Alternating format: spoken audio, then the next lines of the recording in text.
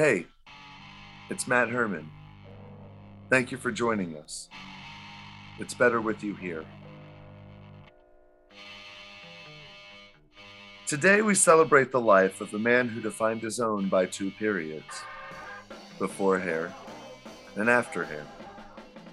To the outside world, he was a beloved fixture at the world-renowned La Mama Experimental Theater Club in New York. But to the hair universe, he was simply known as Michael David Arian. Today on Hair, the American Tribal Love Rock Podcast.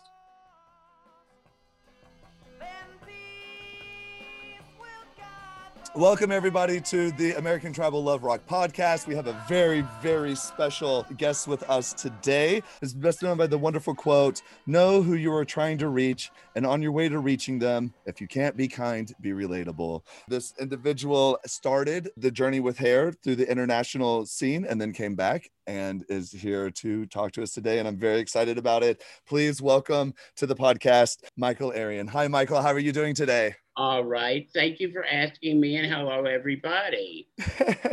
You are often known as stating that life existed before hair and after hair, but it was a very pivotal moment. How did you get involved with the cast? I came to New York in 1967, having won a scholarship to the American Academy of Dramatic Arts.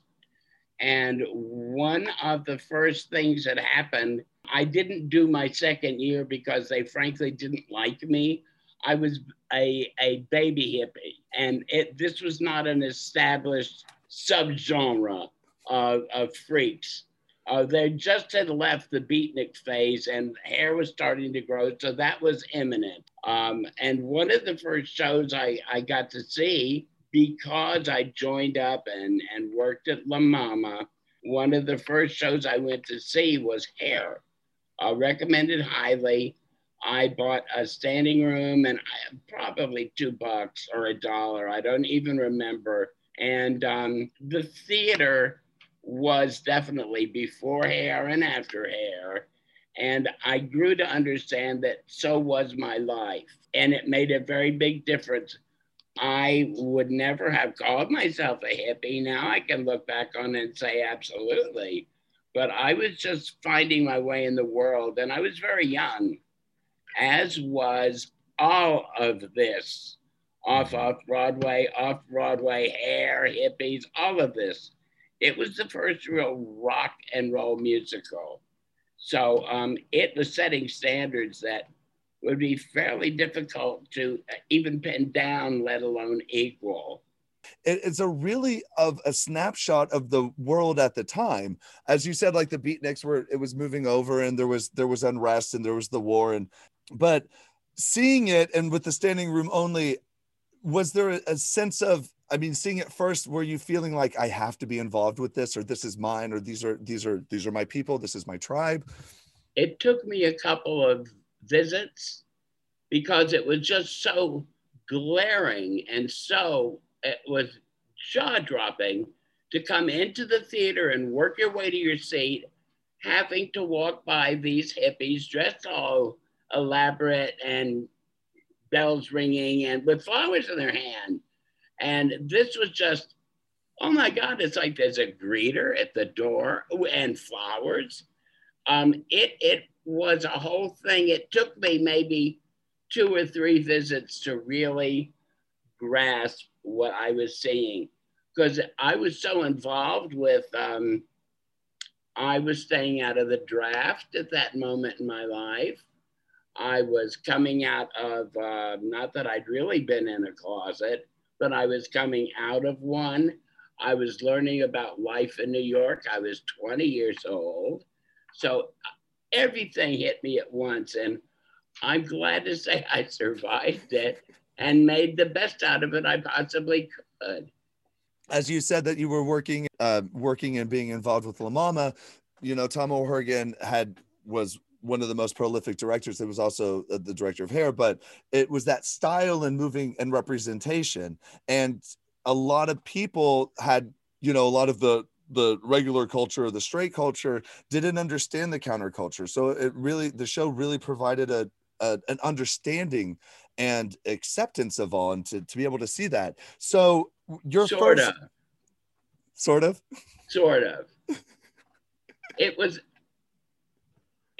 had more impact on the theater community because that didn't translate to the stage and an audience grasping what they were doing. They knew they were seeing things never before seen, but they didn't know where that info would land in their consciousness. So this was just sparkling new. So did you go to an open call? Did you make friends? How did you get cast? Well, I didn't get cast. I went to, I think, 13 auditions over a couple of years' time. There was a group of people that had to okay you. Jim and Jerry and Galt and Tom and the choreographer and the casting director. And through all of my auditions, one or more of those people were not there. And then there was Earl, the astrologist, who, if you didn't fit in his reading, you weren't going to happen. And I don't know how that worked on me, but I did get to know Earl. I mean, I didn't bribe him or anything, but he liked me and I liked him. So I think I passed that that portion of the thing.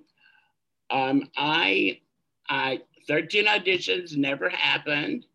I was doing a show out of La Mama, and it was another groundbreaking piece of theater.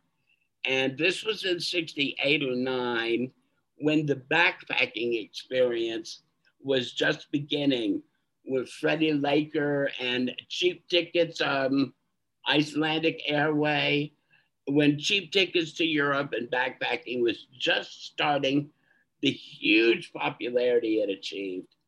And some of the people from Hair came to see the show we were doing at La Mama, and they proposed, even with blueprints, that they rebuild a jumbo jet with nobody knows any of this hardly. Rebuild the jumbo jet with a theater in it, and we would do our show maybe over and over, or maybe just once to entertain the audience, because I think the jumbo jet seated like 400 people, hundreds of people. I know that for sure. And we worked it because the show was fantastic. And we had all elected a spokesperson who took it upon themselves to go to, and it was Fred Reinglass and Tom and Michael and Bertrand Castelli, who was the big voice behind, I think, every production in Europe. And they tried to wheedle our way into a bigger payoff, and they didn't see the sense in it, so it was rejected. So I'm going to say no, Bertrand, but I wasn't going to know him. I mean, he was a whole other class of person, like you'd see him in Monte Carlo, right? But I did talk with him, and I had just at that moment decided to go to Europe to join my friends on a La Mama tour. And I told him that, and how could I audition for Hair? And he wrote me a really beautiful letter for the casting agent in Vienna, I can't think of her name, to give to her. And he said, and this will put you in the show. Because it said, call me, blah, blah, blah, blah, blah. So I went from Amsterdam a few days to Austria, not realizing that was like a 2-day trip on the train. And I was like frazzled. But I got to the theater. I got to meet the cast. I got to see Donna Summer perform in the show 3 nights in a row. And boy, did she sing the living hell out of Aquarius. And the casting agent was in Morocco and did not reappear while I was there. I went and joined my friends in Italy. I joined the tour because an actor dropped out, so I was put into the show. We did a couple of performances and went back to Amsterdam to help start La Mama Amsterdam. And in the middle of all this, Fred Reinglass, who was, I think, at least stage manager, if not production stage manager of the Broadway, got in touch with me. And I think it was like weird that he found me and said, would you come to, at first it was Zurich, to join the English German speaking production. And before I could get a ticket, he said, no, we're going to send you to blah, blah city, Duisburg, a real tiny industrial, really unpretty town. And I went right in the show. The first night I got there, I went directly to the theater with a friend, and they said, well, go sit in the audience and enjoy the show. I said, no, I want to be up there. And I got up on the stage with them immediately. And when the girl, Rosemary something, when she began Aquarius, she sang it first in German, and then she handed me the microphone. And I had no idea what to do. I wasn't sure I even knew the words. I sang the next verse in English, handed the mic back, and she sang a verse in French and a verse in Italian or something. But it was like, welcome to the international land here. It was great. I never learned most of the show in German. I learned a lot of it. But the musical director said, it doesn't matter, because I had a good loud voice and you could hear the harmonies at least, if not the right words. What a story. How was the reception overseas about it? Was half of it like, let's go and see this? Or because Hair talks about, peace and love and togetherness and unity and all of that. How was it respected by the audiences? Was it looked as like, oh, this is what's coming from America? Or it was kind of like the experience it was in New York. Not as I can't think of the right words, not as well trained in terms of the theater, but wanting entertainment. So going to the theater in much of Europe is a different deal. And when we were in Spain, we went to many cities that were fabled university towns, medical schools and such, and army-based towns and such. And I would always go searching for Americans sitting in the plaza having coffee. And I've dragged us in a lot of audience because I just wanted to. And so in Germany, it was different because we only had that little town to perform in, and it was a 2,000 seat house. And if we ever got over 200 on the night, it would have blown my mind. But then we went to Hamburg with a 3,000 seat house, and I didn't play there long, but we jammed into the rafters there. Then in Spain, I'm not sure how to answer that because this was at a time of great upheaval. Franco was still being spoken of on Saturday Night Live as Francisco Franco is still dead. It was a running joke for years. And you sort of were kept from the news while there in Spain. And we played some of the weirdest places. We mostly played on the road, 200- and 300-year-old opera houses with balconies that were fenced off and not to be walked in because they were probably death traps. But we never had a lot of houses outside of Madrid or Barcelona, but we had some large houses elsewhere. The Americans, of course, were thrilled because they got to see something that they could relate to on that level. But the audiences seemed to be pretty good, worthy of our sweat.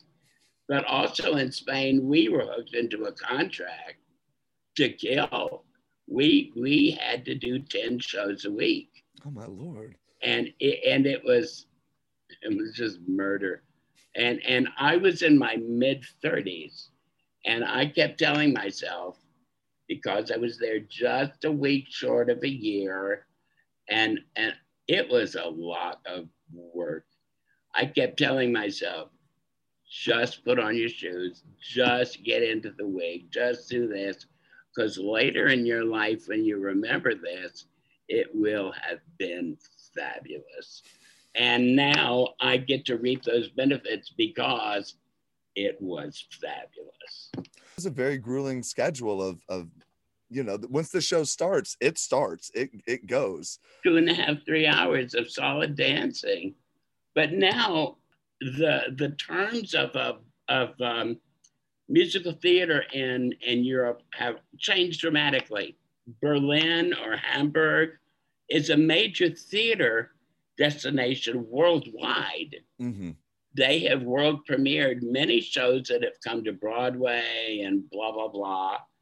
And so they have altered their, although I don't want to call German sophistication, they have altered theirs enormously to support all the theater they do. And it's like, I think the #3 destination in the world.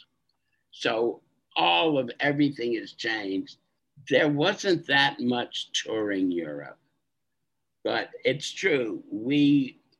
Because what do you got to do 18 hours of the day but get ready for a show? Mm-hmm. So we would spend 3 hours in the tub and we would do each other's nails and just sit around having tea and getting high and such. So yeah, we were a pretty together group, although there were people that were injured mentally and emotionally because they weren't good enough to stay with the show, or they just took too much acid to perform and they couldn't get out of it. But there were people falling by the wayside all over all these countries where we had returned. In Germany, there were 3 companies going at all times, and they rotated all over the German-speaking countries. In Spain, we were it. Or there was a production of Superstar starring the equivalent of Ricky Martin. He was the young, good-looking rock and roll person of the Spanish-speaking world until they saw Superstar, because he did not know how to do it. Mm-hmm. He was intimidated by every minute of it. And because we were so successful and he and his company had come to see us and he knew when we were there, he just blew it. And it put a clamp on the show because it just went right over a cliff. And it was stinky. It didn't deserve better than what it got. Do you remember, as you were saying, getting ready and all the pre-show, did you have a pre-show ritual? I know a lot of, they talk about in the show, they talk about meditation and relaxation and other techniques. And I have seen a script that said it was from the Broadway production where they gave a list of exercises to do before the show. And what was your pre-show ritual? I'm the only one who ever did one. And all I did was physical. Warm up, loosen up, get my mind in place. I mean, it wasn't like Om or anything like that. It would just get my body ready for this. When I joined them in Germany, I told them the first day we met that I would like them to learn the impetus for much of hair, because a lot of their movement, a lot of the choreography and staging came from Tom's theater games, like the Trust game, where you'd fall and they'd catch you. Because there was a big moment in the show where that happened. And I tried to get them to do it, and they could not be serious for 2 minutes. So that just evaporated. And I didn't try anymore. Spain, I knew better than to try. But I've always been in shows, I've always come a couple of hours earlier to warm up. And I did everywhere in Spain. Do you remember what your costume was? In Germany, I wore blue jeans and a dashiki. And I kept the dashiki. I still had it till I left San Francisco in 1999. And that was 30 years later. I kept that dashiki from Germany. In Spain, I wore white coveralls and one of those Mickey Mouse t-shirts, and always some kind of big flamboyant belt, something with tie it in a knot, and the stuff dangled from it. And it was either that or I played the tourist lady, and I had my drag to go through because I played her for nearly the whole year that I was there. How was the audience? Were you ever worried? In Germany, we had a peculiar following that we didn't even know about until one night some of us were told we're coming to pick up the cast tomorrow night and take them to Essen, which was like 20 minutes ride away from Duisburg, for a party. So we didn't think anything of it. And then the night of that has to happen, the show came down, and as we went through the door to go to wherever we were going to go, there was a fleet, literally, of Mercedes taxis, and they all but strong-armed us into them, and they got like 25 of us and drove us, whether you wanted to go or not, drove us to this town. And it turns out these were all very wealthy people who had opened a travel agency. And this was going to give them some cachet, at least so they thought, but they weren't very nice people. On that night, I was learning I was to replace the comic relief in the show, learn his lines in German and become that character. Well, I had a lot of difficulty learning German. Mm-hmm. So that night, while at this party, which was incredibly lavish, I mean, really, really put on the hog for us, one of the owners, one of the party givers, came to me, and I know she didn't think she was condescending, but drinking one hand and cigarette in the other, she said, "Darling, I think it's just charming the way you Americans try to speak German." And she was really heavy-handed about it. And I didn't speak to anybody else but her. I mean, these people, for all the effort they went to get us there, kept apart from us religiously. Oh, my. And, I would go out as part of hair and just love to meet people. I'd go anywhere, do anything to meet people. And in Germany, we went to Hamburg. We would have to go through the famous red light district, the Reeperbahn, that closes and locks its gates at something early for a bunch of prostitutes. It was early. And if we made it out of the theater, we could shortcut through this area to get to the disco. If we were late, we had to go way around the block.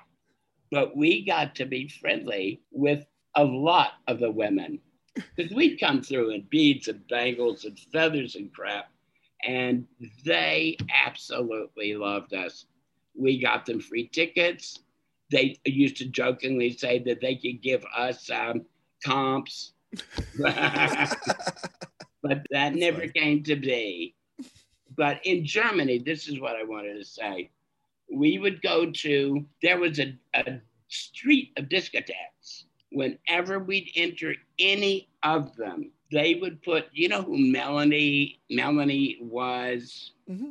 They would put on her version of Candles in the Rain, and it would blare. And then in German, they'd announce, "Here comes the cast of Hair. Everybody say hello." And we all had groupies. I had boys groupies, girl groupies. They were throwing hashish at me. It was kind of fabulous, I must say. What was your favorite part? I know that you said you talked about singing "What a Piece of Work Is Man" and playing the tourist lady. And was there a part of the show that you really enjoyed? And was there something that was there a part that you're like, that was a fun one? Or I loved the Aquarius Circle, because if you did it correctly and put your heart into the moment, it really aligned you to what was going to happen, because it was a centering, it was a circle, it was a beautiful song. We linked hands over each other. It was a great and beautiful moment to me. It set the tempo. Well, not the tempo, because everything was faster than Aquarius. It set a mood for the whole evening. That and What a Piece. And in Spain, What a Piece was interesting because while we were moving from town to town, they were improvising where we would start singing that song. So we had an actual tower. What do you call that construction? The scaffolding? The scaffolding that they would hook together and this and that. And usually they had some kind of a platform. Well, one place in Spain, they didn't have a platform. They just had a 2x4.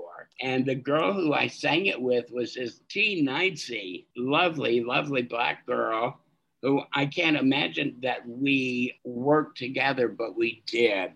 I was loud, but we made it work. I'm climbing up. You had to get in place while they were doing Ripped Open by Metal Explosion. Mm-hmm. The beginning of the Bad Trip, and I had to climb up through the back to sit on that board with her. And as I'm climbing, she's like, no, don't sit here, because she was already making the board sway. So I had to try and hold on with one hand and sing with the other, if you will. But that was always fun because for months and months of that tour, we had no idea where we were going to play. Sometimes we'd just come into town and go right to the theater. Sometimes it would be a discotheque under construction. And we played many a show with plastic tape to the walls. So we had our fill. And I found that exciting. It is. Everybody else bitched and moaned. Now, what were some of the messages and the tones and some of the themes that were used in the show that really resonated with you? What a bunch of hell-raisers Americans were. It did, from my vantage point and my observation, I don't think they took much of the emotional life of the show to heart. I think they just took what they saw to heart. Because we would come through the audience and they could actually touch us. So that made a difference in how they accepted what we did. But geez, I've never thought of that. I never got anybody coming backstage moved to tears saying, oh, we must stop the war. No, nothing like that ever happened. So I can't even validate the question, quite frankly. But no, I mean, that makes sense. What do you think for new audiences discovering it? How would you describe it to them, or what hope or message do you hope that they would learn from it? Well, I've tried to describe it to people that don't go to the theater, people that do but don't know the show. It kind of doesn't work. And the productions I've seen in the world, the ones that have stuck to the original everything are the ones that work. Because I've seen a couple of world premieres of New Direction and they weren't happening. And even back in the day when I was living in Europe after Germany, because that was 3 years, I saw one of 2 performances in Rome. I met the cast in Paris, met the few sad political dissidents that did the show in Yugoslavia who weren't allowed anything political out of the dialogue. They just sang some of the pretty songs. And because I was in Yugoslavia with the theater festival with La Mama, they granted me permission to go meet these people. And they would have eaten me. They were so hungry to know what they were doing and what they had not been allowed to say. So that was a very difficult thing because they warned me to be careful. Mm-hmm. And at least the translator wasn't a big stick up her butt. And it was, I got some information fed to them, and they were all but crying because they knew they would never know what this was. I have seen a few productions in America in the past 20 years. I don't know, but I think the cast people have gotten the same thing we got out of it, except the times have so changed that thing that made everything before hair and after hair, that's not a hurdle any longer. Mm-hmm. It's all after hair. So they don't know what they were missing by not having that under their belt. I have also come to Toronto, for instance, to a premiere of the show with people I knew from La Mama directing. And I stayed away from talking about it to them because I wanted to see the same thing I'd always seen. And he was a very inventive guy. And my God, did he destroy that show. And the audience when I went was just full of people who had done hair in other cities, on other continents. We were at least a third, if not a half of the audience. And more disappointment I have never seen. Mm-hmm. So it depends what you're lucky enough to view. I'm I guess a traditionalist or a stick in the mud or something. It doesn't work for me if it isn't what I first saw. Like, could you imagine Chorus Line being done any other way than it is? No. I mean, it only makes sense. Chorus Line isn't fair because it is that piece. Hair, there's just no room for change in hair. Is there any organizations that you would like to promote? Is there anything that you would like to bring awareness of as hair brought awareness to organizations and issues? Is there something that... Well, La Mama, mm-hmm. because they're still here. They've adjusted and adapted to the world without live theater. They have begun a whole new split screen, whatever you want to call it, a whole new techno version of themselves. So that's in place. They're slowly getting audiences back, but they're also revamping the original building. It's like a multi-million-dollar redo, and it was shut down, and they had only just sort of started it. They had gutted the entire building. Oh, wow. And then COVID.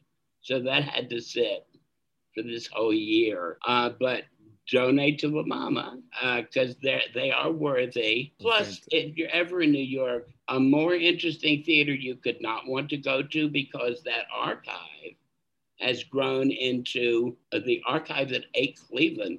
I mean, it's massive, and even I go in there and spend 3 hours because I'm familiar with almost everything in there, yet I just eat it up seeing it again. It's wonderful. Well, fantastic. I will put the links in the show notes so that people can go and find more information in that. Great. And I know that we had spoken briefly earlier, and you never were in the protest of having the sign. But if you did have a message to put out to scream to the rafters and everything as a sign of what you believe in, an affirmation, anything, what would your sign be?